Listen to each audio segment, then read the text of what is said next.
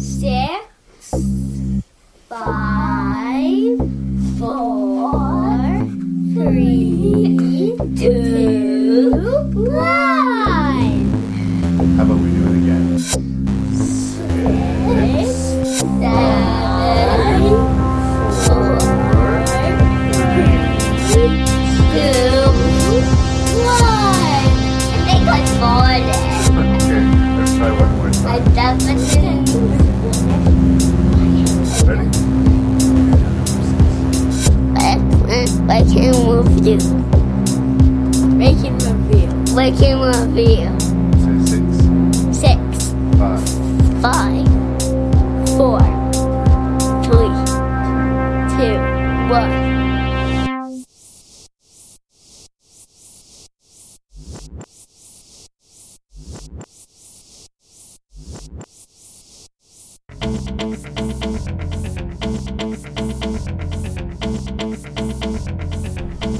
Hello and welcome to another fun-filled episode of Rank and Review. I am your host and random Canadian Larry Parsons, and on this particular episode of the podcast, my friend Lee Beckmann and I are going to be discussing 6 Scrappy pictures. That's 6 films that use a lot of martial arts in their storytelling. I don't know what more I can tell you other than the usual warnings of spoilers and of course language. Thank you so much for listening to Rank and Review, and if you have any feedback to give me, please do so by sending me to ranknreview@gmail.com. That's ranknreview@gmail.com. Now let's go fight.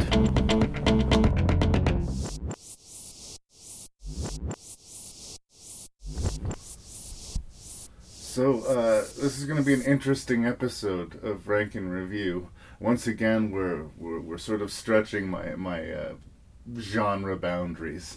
I like to say I review genre cinema, which typically falls towards horror, sci-fi, most of the time.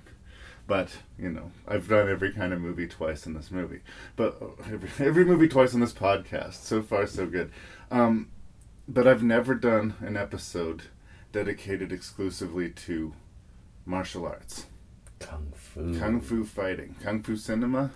Everybody was Kung Fu fighting. Is that the right word? Is there like... martial arts, probably, yes. Martial Yes, arts. I'm going to say it's martial arts, because Yeah. I'm going to defend it being called martial arts. Yeah, and there's a whole sorts of different types of fighting styles that we're going to be learning about. And discussing. Some of them based on doing the splits. Some Yes. of them based on being drunk. Yes. Some of them based on taking the shape of various animals or personality quotes, facets as you're fighting. Yes. Honestly, it's a genre that I've always enjoyed, that I've always found an easy watch. Usually when you get into a martial arts movie, it's pretty easy cinema. There's a good guy, there's a lot of bad guys, there's a lot Most of these stories are not deep. Some of them are convoluted by mistake, but Yeah. they're not... You're not expecting Hamlet or something like this. honestly, I'm looking to be impressed. Mm-hmm. I'm looking to be impressed by the fight choreography, and I'm looking... For me, I like those scenes that make me go, ow. When I see a fight and go, oh, dude. At the end of most films made, at least on this side of the ocean, there'll be that little thing, no animals were hurt while making these movies. Yeah. Can that honestly be said of any true martial arts movie? Because a lot of people get hurt during these stunts. I had the pleasure of reading Jackie Chan's autobiography, and at the back of that book, it has in great detail from the beginning of his film career to now, every injury he has sustained in what movie. Right. He has a hole in his head. Yeah. A hole in his head from falling headfirst out of a tree. Yeah. Oh, and he's screwed himself up royally. Like, he's up there with Evel Knievel as far as the amount of bones he's broken. There's one of a kind. There's only one Jackie Chan. Yeah. That's another thing that I like about the selection of movies that we have here, is that we have real stars from the genre that's sort of spread about here. We do have your Jackie Chan. We got your Bruce Lee, right? We got the new up-and-comer Tony Jaa. Tony Jaa. It's cool to see... how they are all different but the same. You know, they're all cut of the same cloth. Yeah. All amazingly talented at what they do, as using their body is as physical instruments. Yeah. And what the stunt work is an interesting thing that I think we need to talk about in this. Even if they're using cables, a lot of people are like think that it's somewhat dishonest to do the cable work. Yeah. I think it looks awesome when it's done well. Yeah.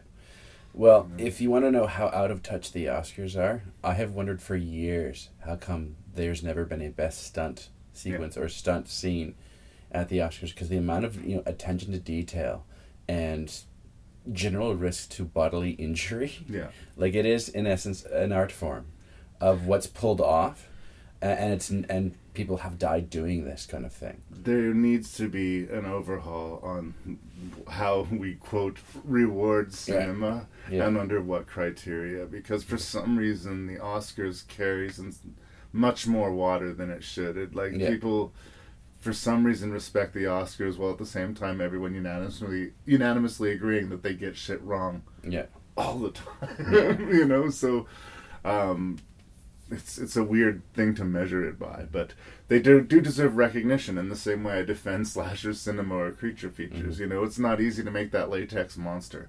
It's not easy to make your body this lean, muscular, physical instrument. Yeah. And that talent will overcome the fact that you're, for instance, Jean-Claude Van Damme, right? Yeah. Nobody goes to see Jean-Claude Van Damme because he's an amazing fucking actor, right? Mm-hmm. It's just... You go to see his set of skills and what he can do put on display. No, a lot of these movies are just showcase for rather elaborate, I would call dance sequences, but that's getting into my whole, this is more martial arts and why I wanted to do this kind of show kind of thing. But just the sheer choreography and stunt work and attention to detail to the general risk-taking that these people do, I think is deeply noteworthy. There's actually a best stunt show where they have all kind of nominations, and so there's one. It's just not the Oscars, but what these craftsmen do, I think, should be recognized, because people have been seriously hurt providing these kinds of entertainment too, and I think if anything that deserves a shout out. But I also think it's an art form, much to Meryl Streep's dismay. Well, and I'm against the idea of putting myself, looking down on a movie. Yes. I don't want to look down on any movie. And I kind of... It sounds like a weird thing. It's a different kind of stunt work. But Jackass, okay? Yes. Yeah. I was very resistant to the whole idea of Jackass. And I was just like, what a stupid thing. I don't want to... who would watch that? What a terrible, terrible thing. And then one day I actually sat down with a group of people and saw the Jackass movie and laughed until I hurt, right? Yeah. There's something to be said about entertainment, and there's something to be said about the simpler the entertainment, in a lot of ways the better, right? Mm-hmm. These are physical competitions. These are two, typically, they'll fight multiple people, but they'll lead up to a big boss fight, right? It's a showcase of different sort of styles of martial arts, and that's very fine with me. It's one of the oldest form of entertainment that I imagine there is. People get together to watch a fight take place, whether it be real or whether it be staged. Yeah. They like the idea of this combat. And this goes through a lot of cinema. People will dismiss slasher movies as just a guy who's come for revenge and kills teenagers. Mm-hmm. Well, it works again and again and again. Mm-hmm. A mysterious stranger shows up in a town, a nameless stranger, and he changes things for the better and then leaves. We've seen that sort of template over and over and over again, but we never get tired of it. Mm-hmm. There will always be movies like these. Mm-hmm. And so... I think we've got a pretty good sort of slice of this kind of cinema. I will also say this, and even though I disagree with what Quentin Tarantino has said about action films, and we talked about this earlier, is that he said from I think the mid-'80s all the way into the 90s and the 2000s that there was only really one great American action film, and all the rest came from overseas, aka Asia. And while I disagree with that, I have to say the level of commitment to what is presented in these movies, the stunts, the dancing, I would just be less snotty about it and say that Asian cinema handles action better than American cinema. Yeah. Period. Yes. That's just been true. Yeah. That's fine. And I think that we saw in the 90s, getting that style getting embraced between things like The Matrix and you know, John Woo making his films and this side of the ocean. That influence is everywhere. You know, Kill Bill sort of almost made it commonplace. Yeah. So it's out there. It's global, and it's, like I say, I think an ancient form of entertainment. Yes. Why kung fu? Why kung fu fighting? All right. Well, this all sort of kind of started innocently. I was watching Meryl Streep's Golden Globe nomination speech, and rightly so. She was tearing apart Donald Trump, and because it's an easy target these days. But she ends her little rant saying that MMA is not a form of the arts, and on the surface, she's correct. Well, mixed martial arts is a sport. Yes. So I would say that it's a sport, not maybe less an art, more sport. Some people would say it's a weird combination of art and sport. Yeah, and she's right. It is sport, that which she's referring to. But there was something that kind of rubbed me the wrong way about it. And having lived overseas and seeing people do actual like Tai Chi, and I've actually done kickboxing a little bit as a child, knowing that it is basically a learned series of movements, expressively, much done like dancing, which is sort of the art. And there's a lot of martial arts where it is, there's no contact involved, and then there are even dances where there's physical, combat involved. Anyways. Well, you'll see it in every one. I think probably every one of these movies. Correct me if I'm wrong. There'll be a scene where a person's just rehearsing the fight. Yeah. Working their way through the motions, doing these different poses. Yeah. And that itself sort of is like its own little sequence that we're sort of expected to see at some point. Them honing their skill, sometimes in group, but more often as just one guy. Yeah. So, yeah.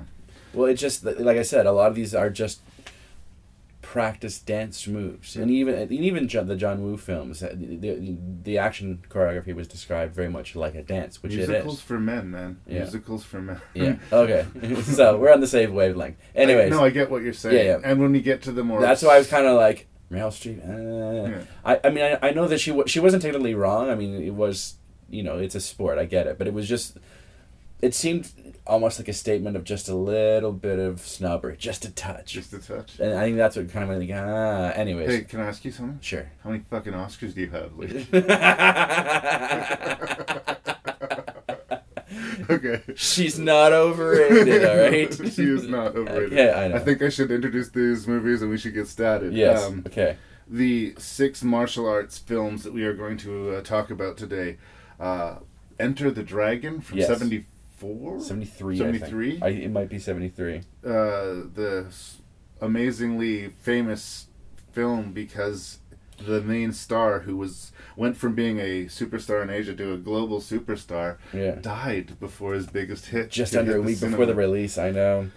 Brutal. Then, jumping from a genuine superstar to a controversial figure, we're going to discuss Jean-Claude Van Damme. 73, by the way, was 73 was Dragon. Okay. We're going to discuss Jean-Claude Van Damme's... I think this was the movie that made him big. He'd done maybe a few other things, but Bloodsport made Jean-Claude Van Damme. I'm just saying this now.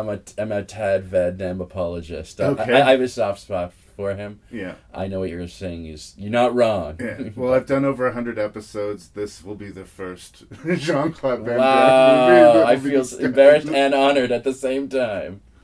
We'll have Fist of Legend, starring Jet Li, a film that was interestingly much more popular on this side of the pond than the other. It's respected, but for some reason it was very much embraced by the American audiences. Badassery on display. Oh, That's how you're going to even start this review, is badassery definition. The Legend of Drunken Master, or as it is truly titled, Drunken Master 2. Yes. Jackie Chan. This brings back great memories again of Place Real. I saw this movie 3 times. 3 times Rest in the peace. theaters at the midnight show at Place Real, because when I first saw it, I could not literally fucking believe what I was seeing. We have some more recent titles here. Ong Bak, the Thai Warrior, starring Tony Jaa, who's fucking awesome. Sorry, I dropped famously, the F-bomb. that's cool. I've been dropping some F-bombs. This one's significant because unless the ad campaign lied, all the stunts were accomplished without the aid of augmentation, special effects, ropes, cables. They didn't do anything to digitally enhance Mr. Jia. He just did his shit, and they filmed it. So people got hurt, son. Yeah. And then finally we'll talk about Kung Fu Hustle, an absurd piece of cinema, if ever there was. Yeah, okay. So let's do it. I'm excited. Yeah. Roper, Williams, and Lee, the Deadly Three, penetrate the secret chambers of an evil island empire. What do you know about Han? He lives like a king on that island, totally self-sufficient. A fortress without walls, protected by an invincible army that needs no ordinary weapons. This is Enter the Dragon, the first martial arts film produced by a major Hollywood studio. John Saxon is Roper. He was in it for the money. U.S. karate champion Jim Kelly as Williams. He was there because he had no choice. Black Belt Hall of Fame undisputed martial arts champion and international film star Bruce Lee. His job was to get them out alive. So I am a skeptical person, generally speaking. Okay. But there's a handful of conspiracies or you know, hinky stories that I think that if I led myself down the rabbit hole, I could convince myself is true, you know. Some guy who was well-spoken could talk to me about the moon landing and make me say, yeah, that doesn't sound right. But this whole idea of the curse of Bruce Lee and his bloodline, like, he died, like we said, just within days of this movie opening. Just under a week. Yes, I'm sure his death contributed to it being an incredible success, but it was an incredible success. Yeah. And almost 20 years later, his son, dies on the set of The Crow, which was the movie that would have made him a bona fide star. And it's just so strange that these two very talented, very, you know, interesting people died so tragically and so young, right on the eve of their greatest triumphs. Like, it's fucked up. Yeah. So there's a little bit of a dark glaze that comes over when I sat down to watch Enter the Dragon for the first time in many years. I saw it when I was a kid, but honestly, I just had vague pictures of it in my head. And I really enjoyed revisiting this movie, but while I was watching it, I couldn't help but think, like, this really is every martial arts movie and every martial arts video game ever. Right? There's this evil crime lord who's making a tournament trying to get all the biggest badass fighters in the world into one place so he can A, see them fight, and then B, either exploit their talents or defeat them publicly. Yeah. That's the movie. We get, like, different characters, we get to know people, but and it's interesting, like, I could save time and use that as a descriptor for a lot of the movies that we're going to talk about subsequently. There's a lot of you killed my sister or you killed my master. Yeah, you're a bad person. So I have to defend my dojo. You prepare to die. I have been dishonored. I've here to prove myself. Blah blah blah. Although there are other more complex martial art movies. I look at obviously Crouching Tiger, House of Flying Daggers, Hero. But talking about it in the context of 1973, this was actually a relatively new thing. Yeah, no one had ever seen an action hero like Bruce Lee, at least on the Western cinema front, because they're used to their big, long, stocky heroes of, like, John Wayne, Dirty Harry was just a couple years ago. Let's be honest, he wasn't a white dude. Yeah. Right? He wasn't a white dude. People were watching cowboys. You're right. Yeah. They were into, like, John Wayne and Clint Eastwood and shit like that in '73, right? Yeah. And so this was different. Yeah. And the fact that it was so huge, and the fact that he was a superstar, and the fact that, you know, movies were being released posthumously across he was the already States a for star years over in afterwards. China. That's right. He could barely walk down the street in his native lands, but Enter the Dragon made him huge everywhere. Yeah. So beyond the curse, beyond the fuss, beyond the muss, Lee Beckmann, is Enter the Dragon actually a good movie? It's thoroughly entertaining, and the fact this movie got made at all is amazeballs. American produced, but shot in Hong Kong. Yeah. Yeah. Okay. Unprecedented. Okay, but get ready for this. So this is the coolest fact about the movie, and this is about the director Robert Klaus, the director of Enter the Dragon. like Beethoven, he was completely deaf. I say this because I encourage you to watch this movie without sound. I watched shot it without twice. sound. They added all the sound in post. Yeah. Everything. And there was that. And Klaus was essentially a workman-like director. Nothing overtly flashy about him. He turned out sort of serviceable thrillers, horrors, mostly kung fu flicks. He came out with a killer dog movie called The Pack, which I'm trying to say. Anyways, and you look at his filmography, and he has films like Black Belt Jones, The Big Brawl, a couple of Bolo Young movies. He tried to make Jackie Chan an action hero in the States in the 80s, but alas, no dice. But, yeah, I encourage you to watch this movie without sound the next time. There was nice touches of character moments that go beyond the usual skin surface storytelling.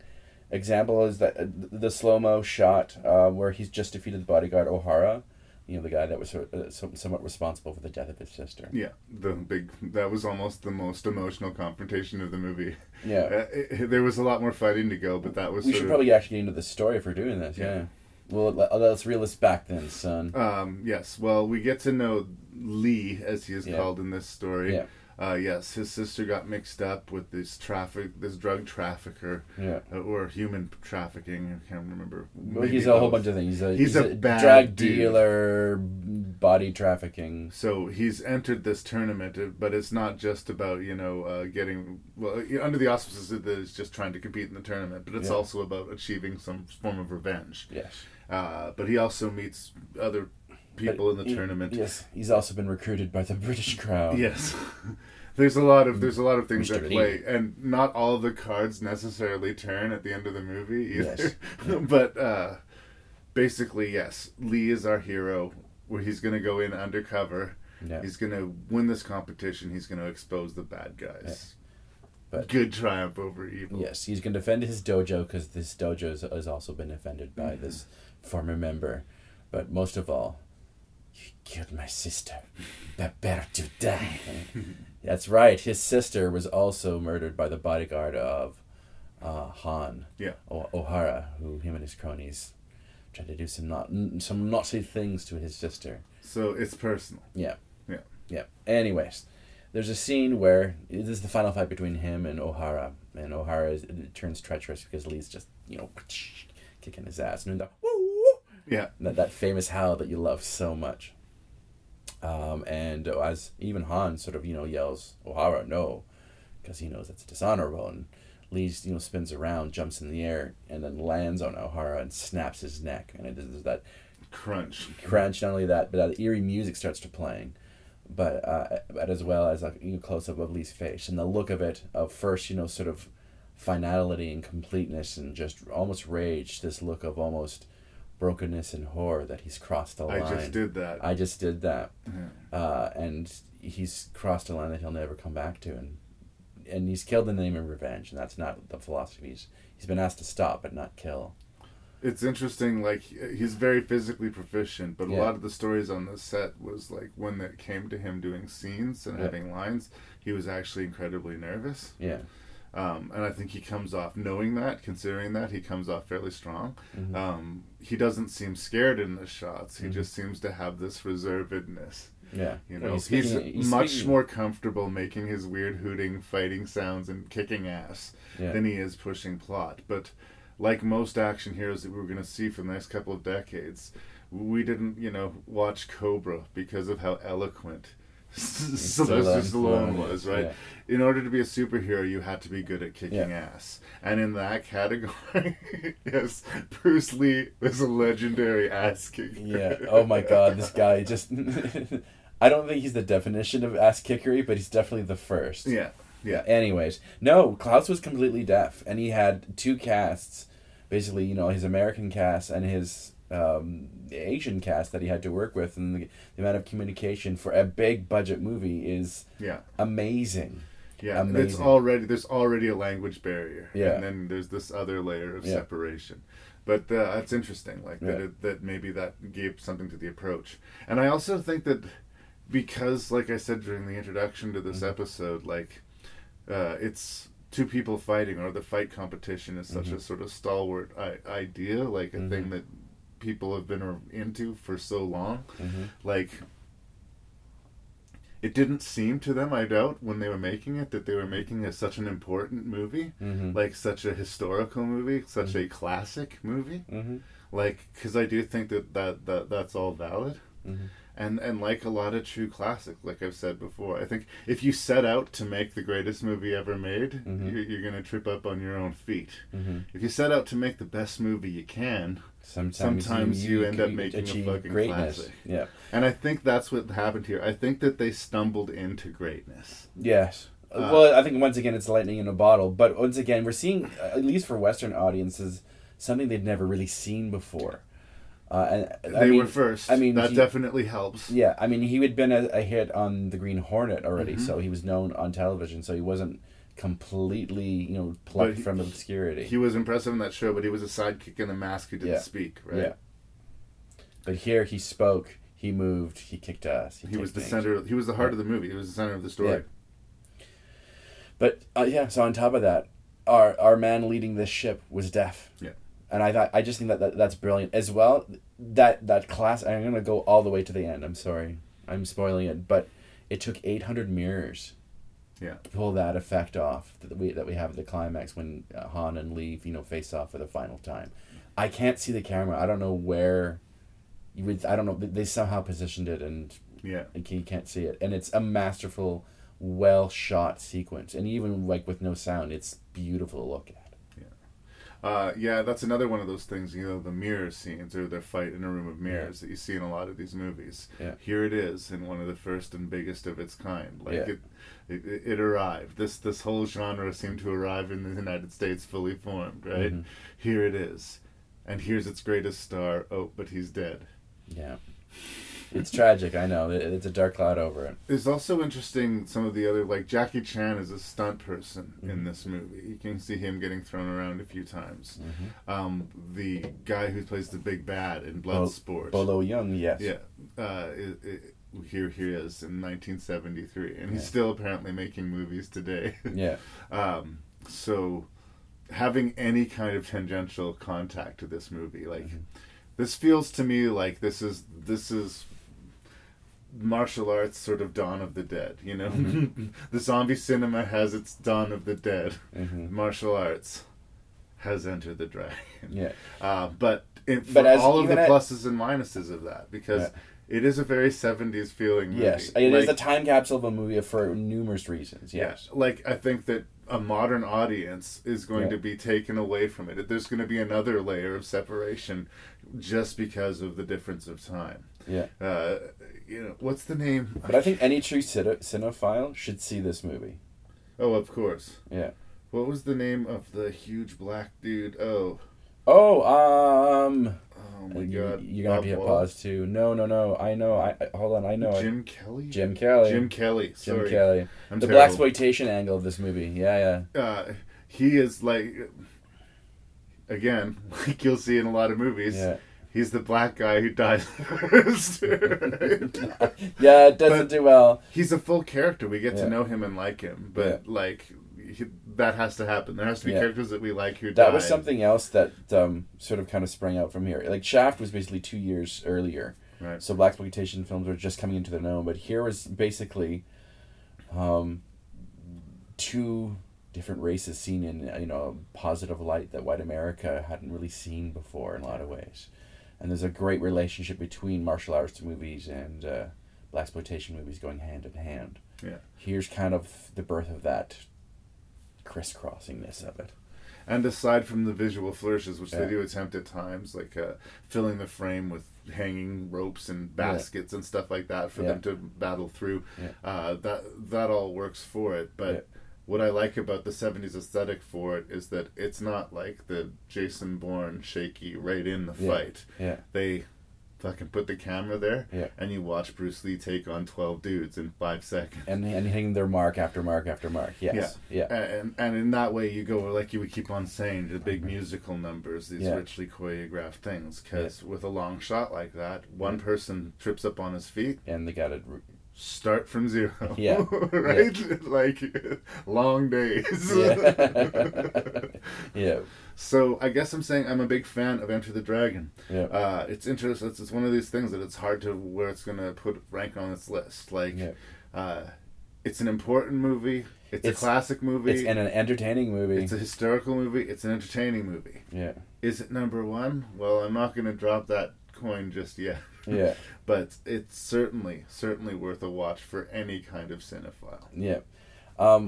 It's neat, if anything, to see this movie as sort of a time capsule because, like, once again, one of the buzzwords now is, of course, white privilege. Mm-hmm. And it's interesting that if you look at the opening credits, you've got Bruce Lee, but right up there is John Saxon. Now, John Saxon is fine. He's great in the movie. It's, he's a B-movie legend for no reason, but it's sort of interesting to quote that they couldn't quite have just... I mean, Bruce Lee is clearly the star. Mm-hmm. It's a showcase for him. And better and worse than that is that after the success of this movie, if not for the man's death, Hollywood studios would be lining up to get him to star in their next movie in 1973. There's no equivalent to Bruce Lee today, and there won't be one anytime soon. Yep.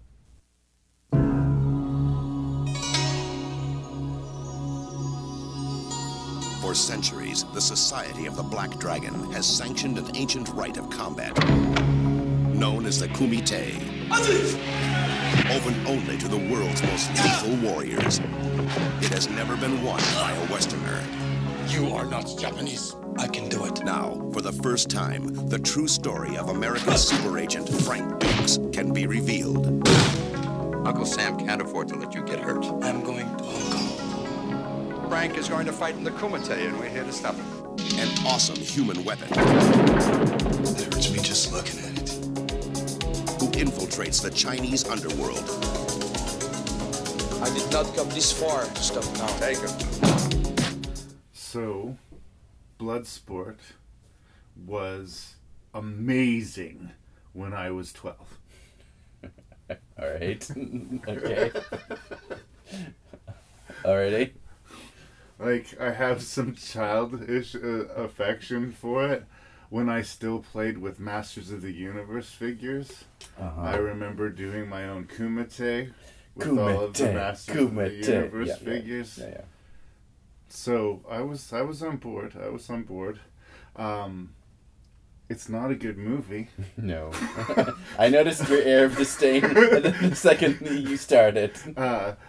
I hadn't seen it in years. Thank you. Mr. Beckmann actually bought me a copy of Bloodsport. So once again, I don't know if I'm embarrassed or proud, but here we go. We could do this podcast.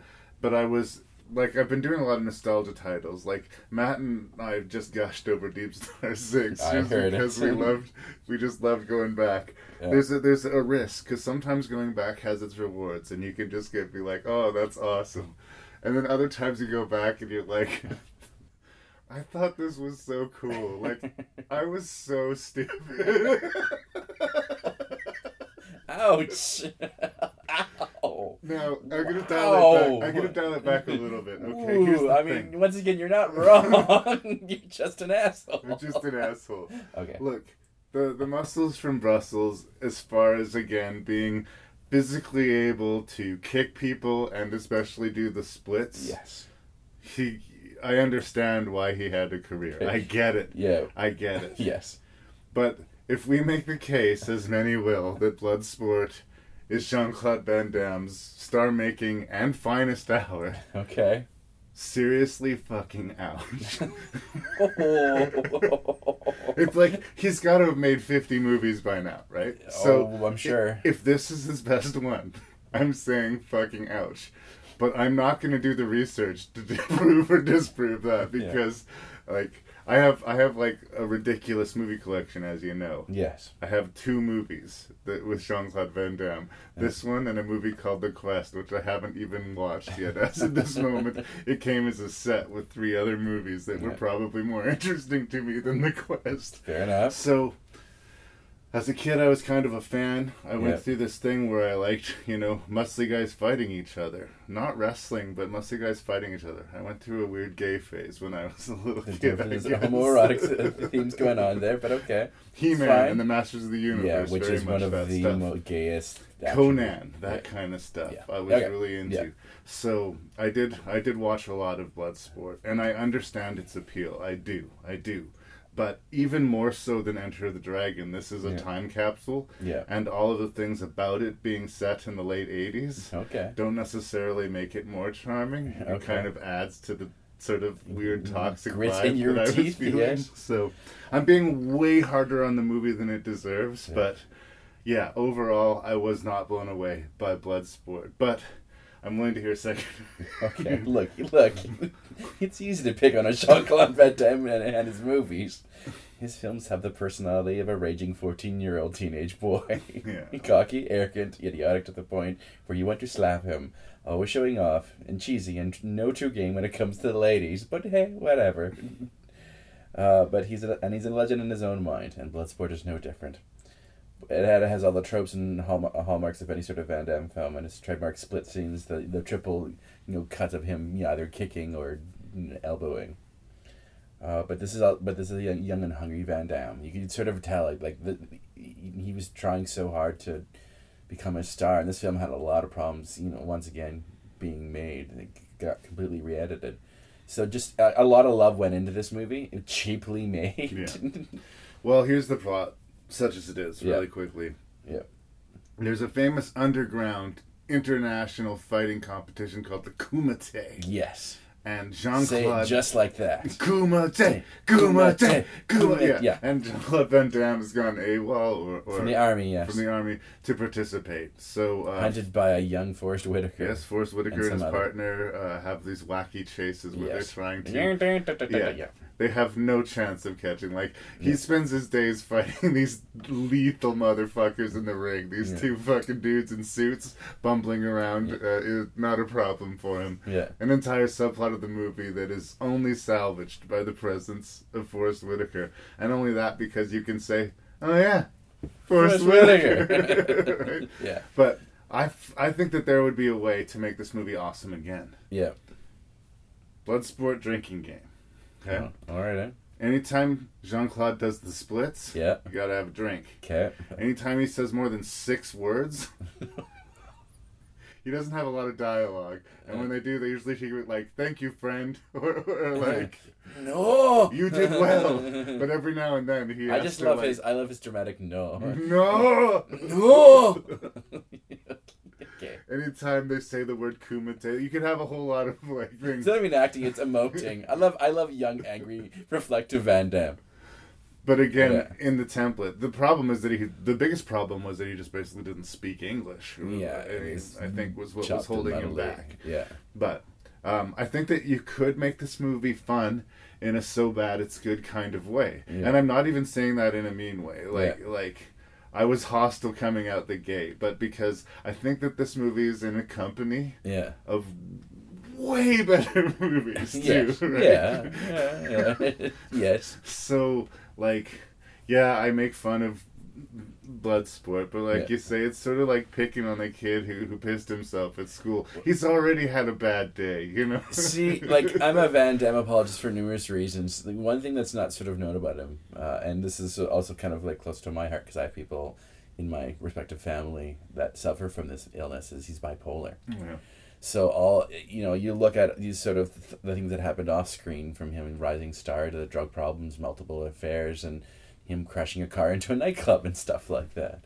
Him, kicking an actor in the head on the set of one of his movies, and him getting blinded in one eye. I heard sued. about that. Yeah.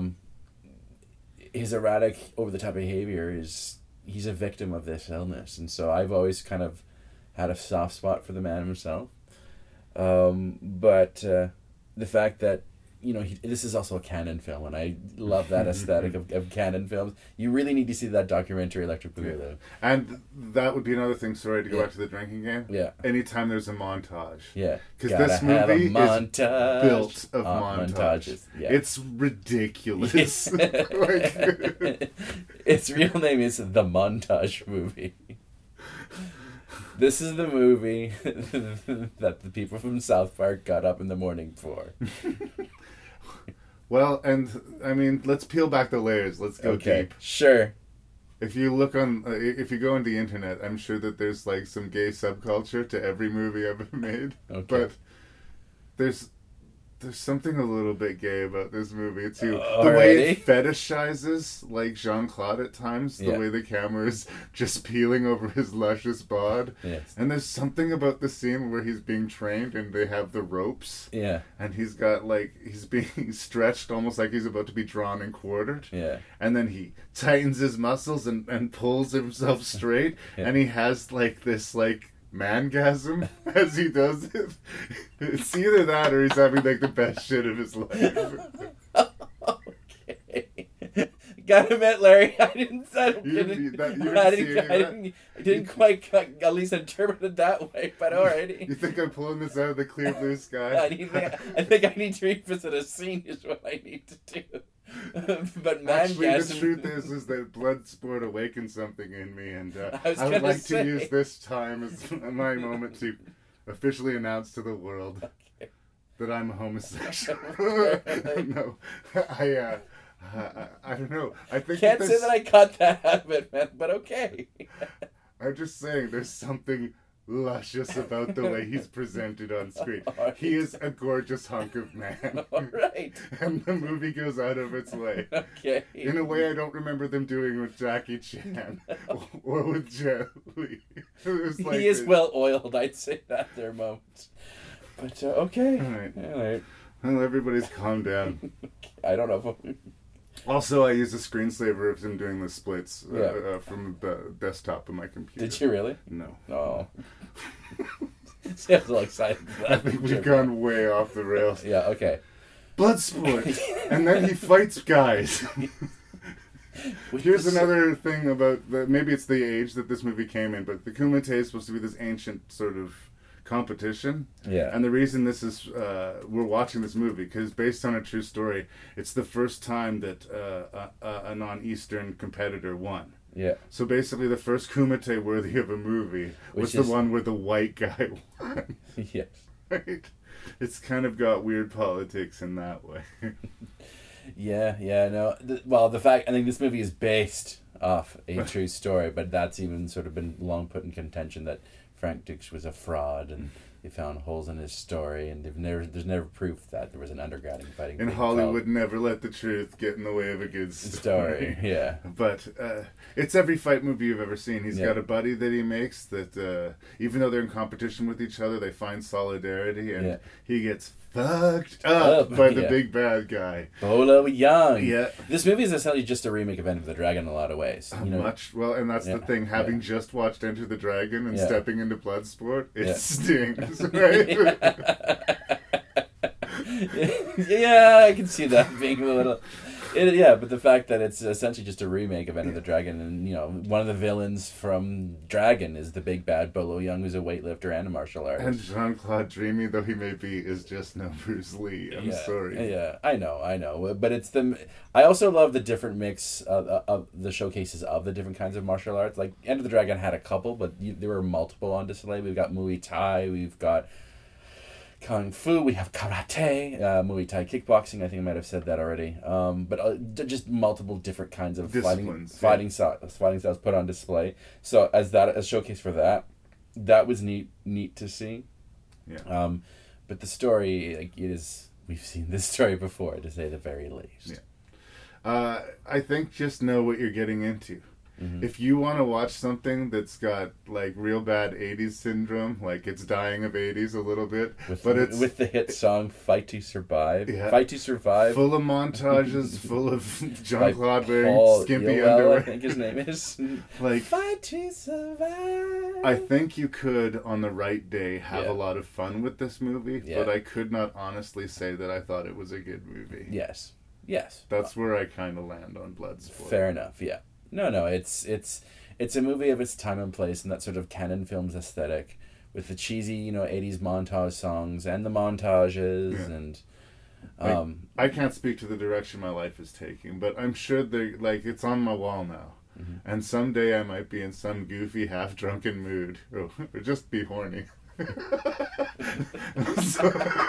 Someday I'll just... See, this is the time where you could make that.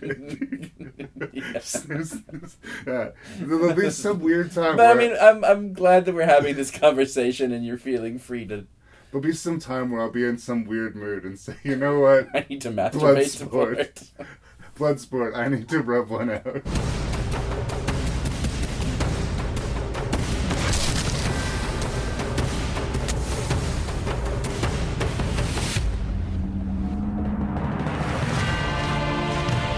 At a time when foreign armies ruled over China, a courageous people remained defiant and prepared to protect their way of life. When their most honored champion falls to a powerful enemy, a nation mourns. But one will rise to defend his legacy and fight to become his nation's greatest hero.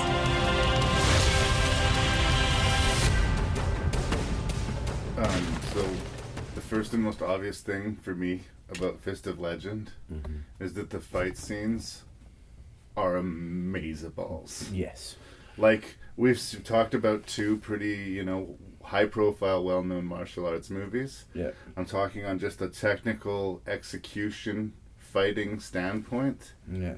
Fist of Legend is better executed than any of the movies that we've talked about so far.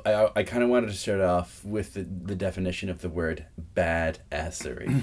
Here's what it is.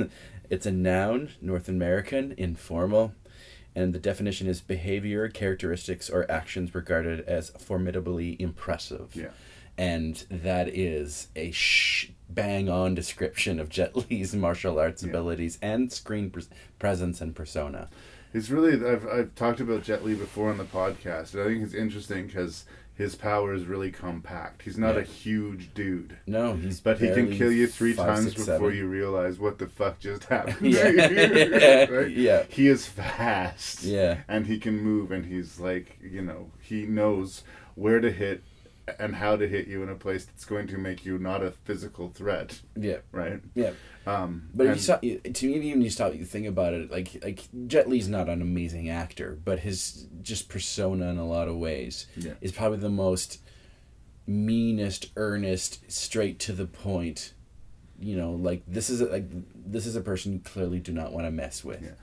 And I think he specializes in that sort of quiet power. Yes. Like, there's a scene about halfway through the movie where he beats the shit out of a classroom full of people because his master had been defeated in a fight. Yeah, a bunch of samurais, actually. Yeah. And he takes his shoes off before he starts the fight.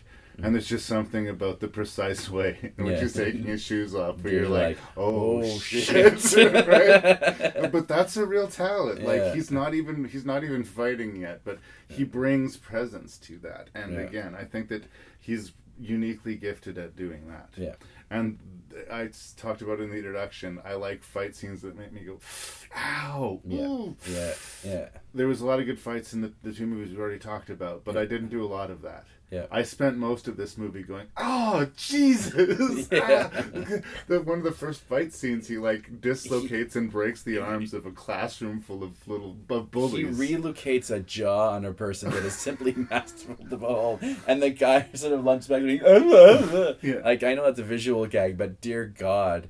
But and he not only is he not a blow is landed on him. Yeah. It doesn't seem to be a real exertion on his part to do any of this. Like, there's not a hair out of place. Yeah.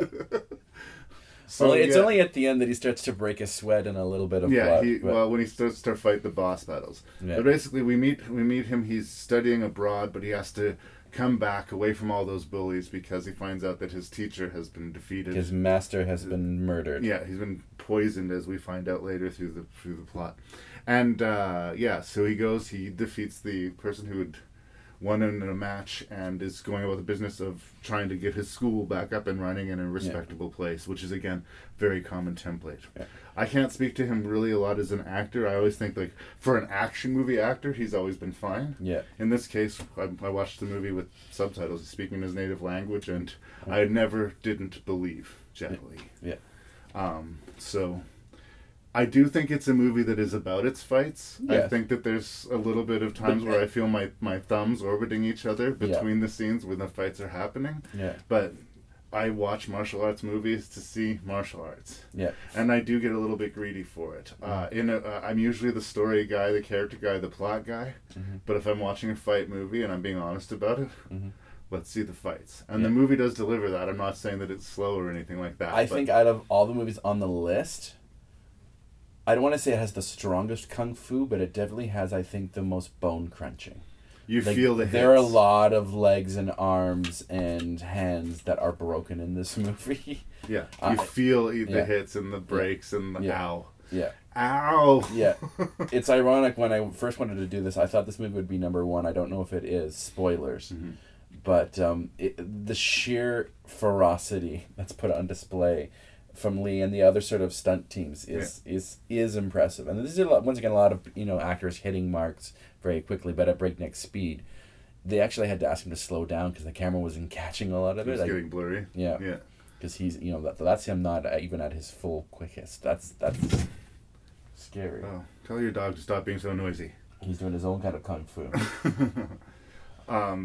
Yeah, so it's hard to break down the movie beyond, like, it's amazingly executed for the fights. The plot is every martial arts movie to a large extent. But one of the fight scenes that was one of my personal favorites I want to bring attention to is when he meets this older fellow for a match outside to defend the honor of... in the field, no less. They stand out in the field and they sort of show each other their specialized techniques. Fighting styles, they display to each other and they talk to each other before the fight actually begins. Yeah. And as the fight happens, it's really windy. They incorporate that into it. Yeah. And the old man's getting grit in his face and he's having a hard time seeing. And Jet Li notices that he's slowing down because of this annoying grit in his eye. Yeah. So they both stop. He blindfolds himself. And they blindfold themselves. And they continue the fight. Yeah. And again, it's sort of one of those things that's ridiculous to describe, but I kind of thought it was really awesome in the movie. It's beautiful to look at. Yeah, I want to call up the choreography is done by, I think, I'm going to mispronounce this and I'm sorry, Yuen Wu Ping, the guy. The Matrix, Crouching Tiger, he's the guy. Yeah. And because of this movie. Yes.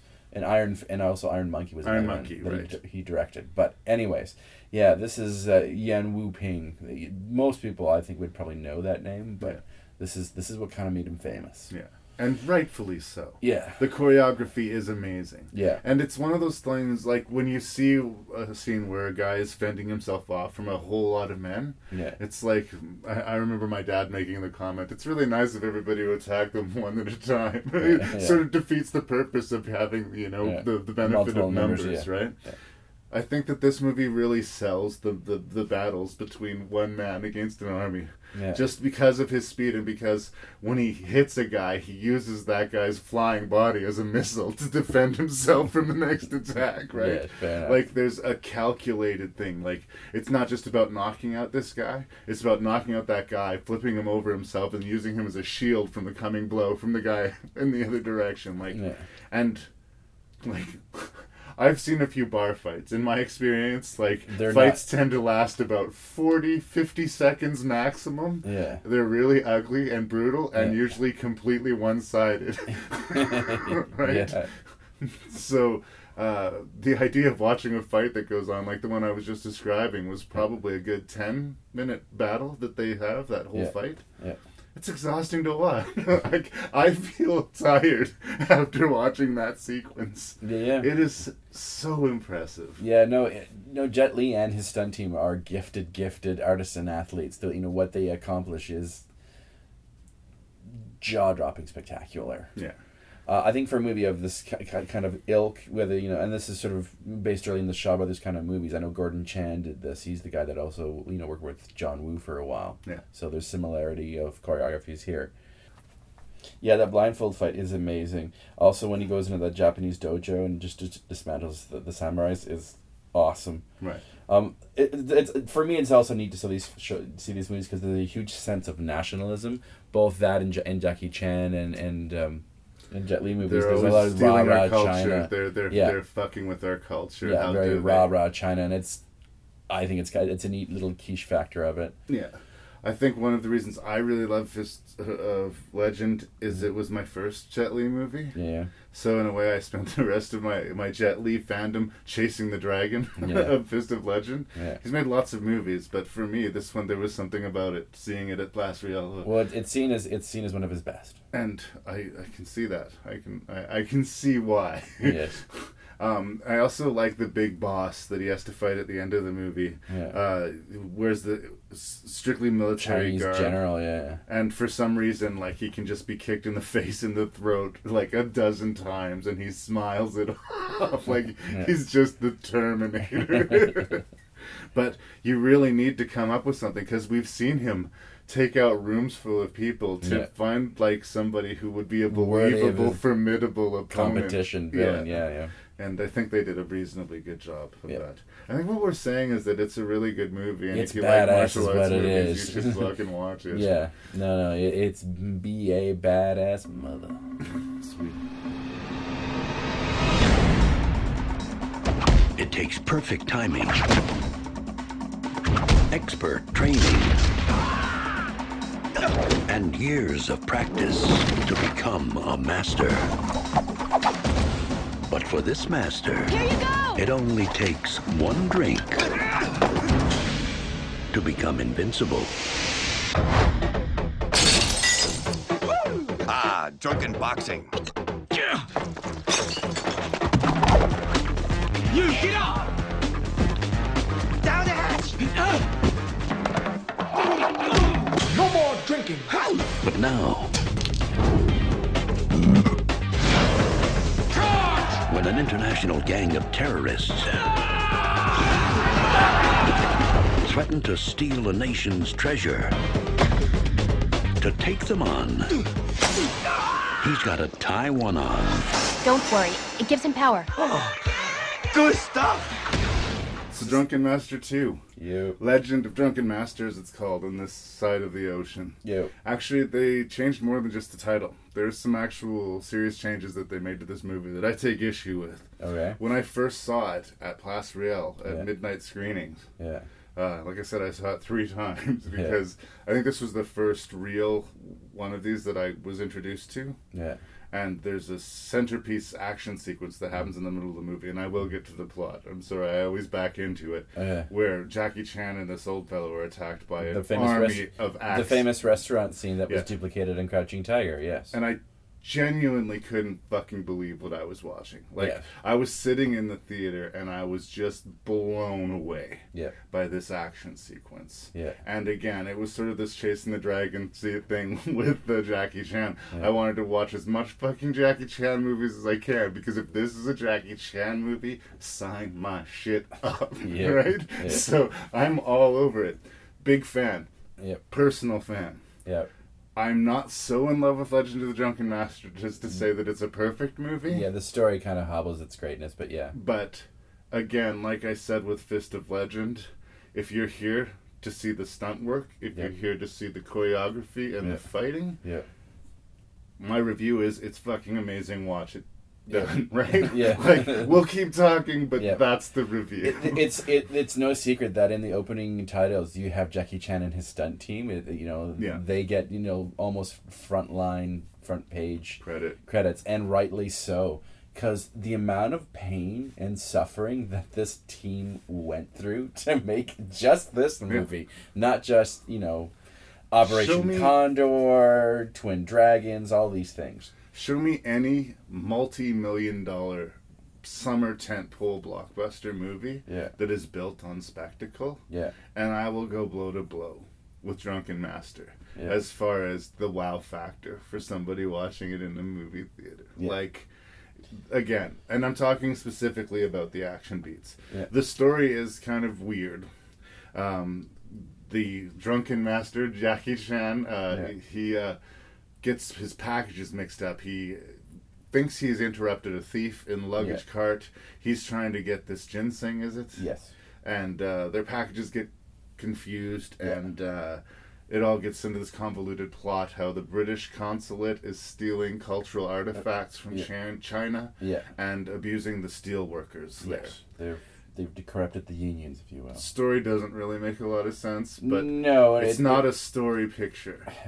It's basically sort of scaffold and sort of hobbled together so you can get to these amazing fight sequences anyways. And basically the steel mill's there for the set piece. They can have a big fight in a fucking steel mill. Like, I don't know why they needed to be abusing the workers or what that had to do with them smuggling, like, what they were It completing. Just made them more evil. There's a scene where the work was complete, in quotations, so they fired everyone, but we never really knew what that work was. Yeah. There's some weird, absurd things. Well, it was this big sort of underground tunnel subway conspiracy of stealing Chinese artifacts. Yeah. Anyways, the plot, the story is sort of secondary by far. But that goes without saying. We've talked about this already, and these are very simple movies. Yeah. I take less issue with the story swings and more with the tone swings. Yeah. Because there are moments where it's a lot of fun and it's a goofy sort of fun adventure romp. Yeah. And then all of a sudden they want to go super fucking serious and super hard. And Jackie Chan's being slow motion, almost beaten to death by his father and being expelled from the family, and everyone's weeping. And it just gets super heavy for a second. Yeah. And it just seems to be a scene pulled out of a different movie. Okay. But anytime it's the very, fighting very happens, melodramatic, yes. Yeah. Anytime the fighting happens, I'm fine. But like I say, I have less interest or less issue with the sort of oversimplified or the sort of silly martial arts good guy, bad guy story than I do with these weird tone shifts. Yeah. And you've got your sort of usual tropes, characters that you would find in these kung fu films, the sort of stereotypical sexist, even, yappy, housewife, and the sort of dumb, sort of goofy friend that character shows up in more than one sort of martial arts movies. Well, I did want to talk about his mom. Okay. I can't remember her character's name. Okay, but anyways, go ahead. I wasn't sure how to take, and one time, is she a strong character? Like, she's constantly defying her husband and getting away with shit and a master manipulator? Yeah. But I couldn't remember. There were some things that I remembered the changes and some things I couldn't. But she uses this whole guise that she's pregnant. Yeah. To, get her husband to calm down and stop being such a hard ass and justify her strange behavior. Yeah. And at the end of the movie, it's still not clear to me whether or not she's legit pregnant. Because it starts off as a lie. Yeah. But then she seem to being acting much more legit, like later on in the movie. Like, it's a story thread that's never finished. It's completed. It's something like it was lost in translation. Like, yeah. I liked the performance and I liked the sassiness, for lack of a better word, of that character, but I didn't quite fully get it. I don't know if it's a cultural thing or what. But yeah, well, I think I've seen that character before in martial arts films where it's the yappy sort of, I don't want to say bitchy wife, but at least manipulative. That's the thing, though, because the father is so noble and so everyone's got to be by the rules. But also stubborn and piggy-headed. And completely being played by his wife and his son constantly. Yeah. So, how great is this dude truly? To be that oblivious of the people around him. I don't know. Anyways. All of the stuff that is distracting you and distracting us from the fighting is the stuff that I don't particularly like. It's not a weight on the movie necessarily. It's just like those scenes don't need to be there. And while they're there, we're like, come on, go punch something. Yeah. And if that's the worst thing I can say about this movie, that's pretty good. Yeah. This is me looking for something bad to say. Yeah. No, by far, out of all the picks in this movie, this is probably the best display of martial arts. All the different styles, from the Drunken Monkey, Crane, whatever. And he sort of lists them off as he's doing them. It is such a beautiful display of multiple martial arts. Like, it's gobsmacking. Well, I mean, that one fight sequence with this somewhat fictitious axe gang, and that's not the first time we've seen this gang in this movie either, or in this movie series, because they do come back. Is wow. There's a fall from one of the stunt people, and it's deliberate. It's not. Where it looks like it would have shattered his ribcage. Yeah, but he falls from one giant pillar down to another, and how he falls is like Jackass couldn't recreate that kind of, like, it's like stand up and say, "Oh man, son, it's that bone-crunchingly bad." The answer to the question, how much is that guy getting paid, is not enough. Yes. He earned that day's paycheck. It was kind of like that was the one thing he could do, and then he gets his pay. Yeah. Oh, and of course there's the epic scene where Jackie Chan does fall back slowly over that long pit of coals, and There's a lot of wire work and a lot of, I will say, pretty obvious wire work in this movie, where he sort of springs back and he defies gravity, but not in a cool Matrixy way, in a way that he's clearly attached to a cable. Yeah. But it doesn't particularly bother me because it's still very impressive stunt work, right? Yeah. It's all like, this isn't fake. He's not literally, supposedly, like, unless there's an accident on set, he's not literally supposed to be beating the fucking piss out of all of these people, right? Yeah. I wouldn't be interested in watching that. That's for the MMA fans, and they are welcome to it, right? Yeah. I prefer my violence artificial. Yeah. So there it is. But I love the sort of video game quality that the movie sort of achieves in the last act. Okay. Where they enter the factory and you fight a bunch of bugs to get into the factory. The guards on the outside, you disarm them, you destroy the rifles. But once you get inside, there's a boss. There's this huge guy that I don't think we've even seen before in the movie, who fights with this chain wrapped around his wrist and is just super fucking badass. Yeah. And it's an ordeal. That fight, like, everything stops for that one guy. Yeah. And then another wave of baddies happens, and you get through that wave of baddies. Yeah. And there's another boss fight. Like, there's this weird, again, strangely formalized structure to it. Yeah.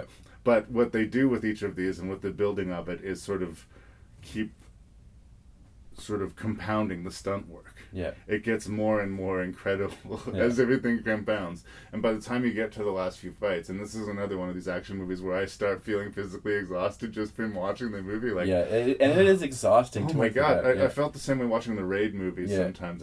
This movie is, I'm glad you're saying it is exhausting because, once again, Jackie Chan earns his paycheck. Damn. And how many times can a guy get double kneed in the face and flipped through a table and then bounce back up for another round? And still deal with his severe drinking problem. I fell off a stool that was like less than a foot off the ground and I had to go to the fucking emergency room because I landed bad, right? Like, But hole in his head, Larry. All I gotta say is hole in his head. It's great spectacle. I have issue with this American release. It's dubbed, and you can only watch it dubbed. The DVD that I have, you can't even give the fucking option, which is just, don't force me on that. Mm-hmm. And there's this thing, I talked about the weird tonally shift all over the place. Yeah. At the end of the movie that I watched in the theaters, and I am not making this up, the raw alcohol, I guess we haven't talked about the fact that he has to drink more alcohol. That's like his spinach if he was Popeye. It makes him super strong. Alcohol Anonymous would have a deep problem with this movie. Absolutely.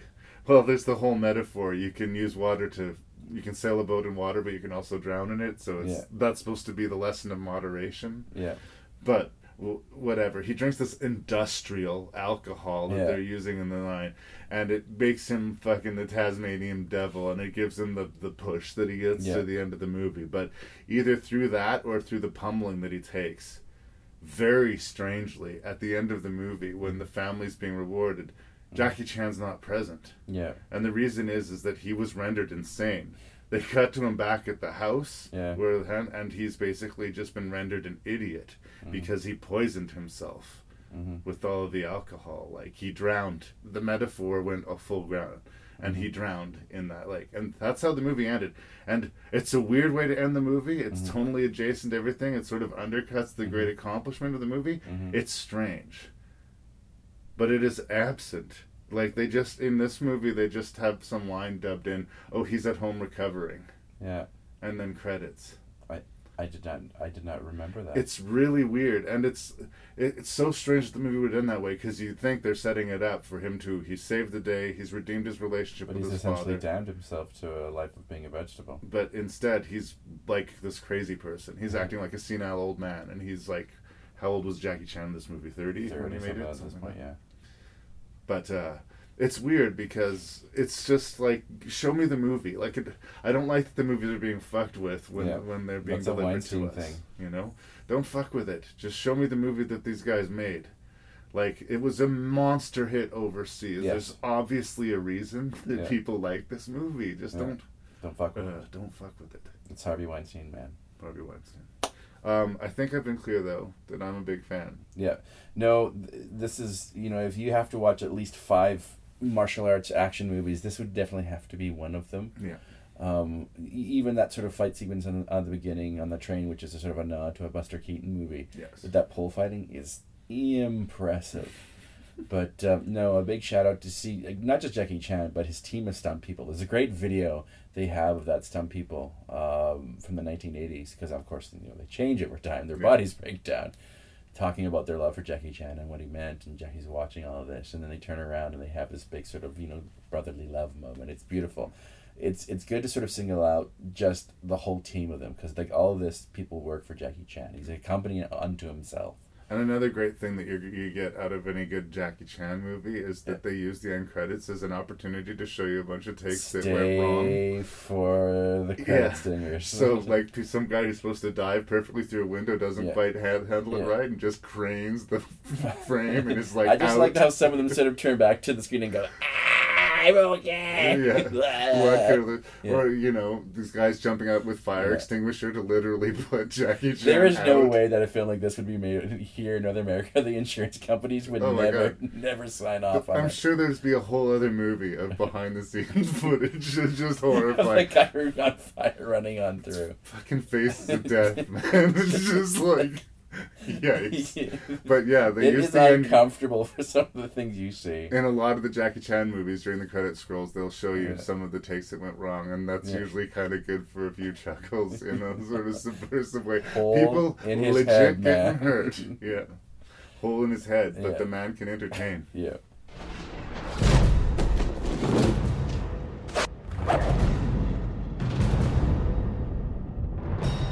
He perfected his art through years of sacrifice in a place he called home. Protected by a sacred power, he lived in peace with the only family he had ever known. But now, a single act of betrayal will awaken a cruel destiny. With their future lost to fear, all that gives them hope is the courage of the man who will sacrifice all he believes to win back their greatest treasure.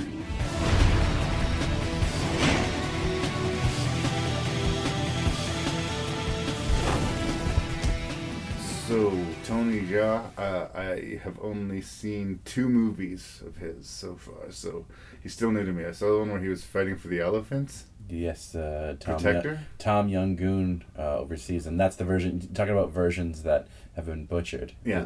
When it came over to America, it was called The Protector, but Tom Young-goon is what it was over in Asia. So I saw that one, and the one we're going to talk about, this Ong Bak, the Thai warrior. Yeah. Again, I think he's young in his career, so it'd be interesting to see where he's headed, what's going to happen with him. But absolutely, again, physically talented, and I think the way he just sort of distinguishes himself is he could play like Spider-Man or something. He gets air. He likes to be up in the air doing flips and kicks. He spends a lot of time slow-mo kneeing people in the head really fucking hard in a slow-mo way that clearly contact was made and clearly that somebody got paid to take a hard hit. And it is impressive to watch, I'm not gonna lie. And like I said, I believe in the introduction, they sold this movie on no wires.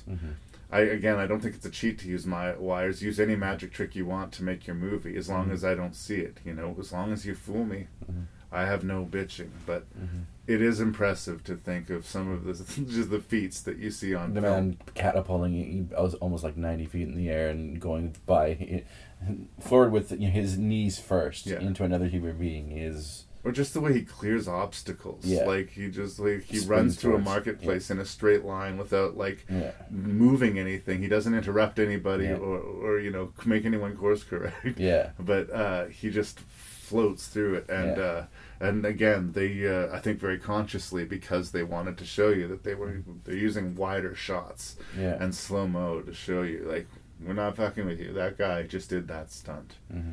So, yes, I think the stunt work is amazing, and I think, it's another fairly familiar martial arts story. This man is training to be is it a monk or some kind of religious figure? I think he was training to be a monk, Yeah. But so A he's a master monk. of this martial arts, Yeah. but he's instructed to not use this martial art.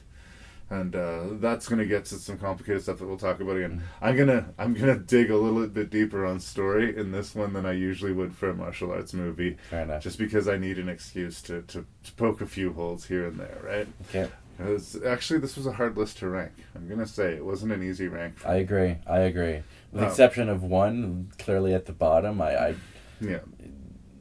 Yeah. They're good movies. Yeah. So he's a very religious man. His very religious village. Some guy from the big shitty, Doug, as he is called, he's got a very American name, has been trying to buy these sacred relics from them. They keep refusing him. And then out of spite, he beheads their sacred idol of Angbak and takes the head back to this crime boss. Like saying, who instantly kind of goes, ooh. Yeah. And what happens is two figures are kind of introduced. Our young Tony Jaa, who's this pure spirit, who's doing all this good, and this evil crime boss who's... He has a tracheotomy. He has a tracheotomy. He, gambles. Yeah. He's all about sort of sinful behaviors and me. Yeah. He has no faith, no religion in his life. He even says, I don't see God. I think I am God. He's like the opposite of what's supposed to be our super pious preacher kid, right? Yeah. So he comes on a quest to find the severed head of this idol and restore the lifeblood of his village. Mm-hmm. And he meets another fellow who was from the same place, who's sort of been Hung Lei. He's been sort of corrupted by the big city. Yes. The actor is Pachai Wongkamalio. Thank you for doing that, because I didn't want to attempt any of their names, because I thought it would sound just like I was making fun of them. I may have said his surname wrong, but I know I got the first one. So... His first name. Again, Angbak, or Tony Jaa's sort of representing the purity. Yeah. This guy was pure, but he's been tainted by the big city. Yeah. And the big bad guy is just sort of evil incarnate. Yes. And, who has a bodyguard who has a steroid drug problem. Indeed. So they get caught up in this underground ring of fights once again. Doug sells drugs there, and this evil boss places these bets competitively. Yeah. And in a very memorable scene, he accidentally gets recruited into a fight, which he ends in one swift and brutal swing of a knee. Yeah. Like, it's set up as this big confrontation, and then whap! Done. Not since Indiana Jones shot that person in Raiders has there been a very one-sided quick fight. And I will say it's well set up. You're ready, and the movie's telling you, here comes a fight. Yeah. And then, nope. Bam, crickets. And he walks off like, done. Right, there it was. So the crime boss loses some money over this and wants to get revenge and make some money off of Tony Jaa character. And he slowly starts to get corrupted by the big shitty. Yes. That's the basic story that we're going to talk about in Angbak. Yeah. I'm a fan. Where do you land? Well, I'm a big Tony Jaa supporter. I actually discovered him overseas when I was living in Korea. That's when he first sort of kind of came out. What I love about Tony Jaa is a lot of these movies have a huge sense of nationalism. But especially with his earlier work, like Tom Yong-goon, and even comes to play here for sure. Yeah, and there is a sense of rah Thailand, but there's also a sense of spirituality. We learn a lot about Buddhist faith in a lot of ways, and their folklore. The whole Angbak series is taken from folklores from Buddhist Thai monk culture. Right. So there's that same beautiful spiritual on display, if you will.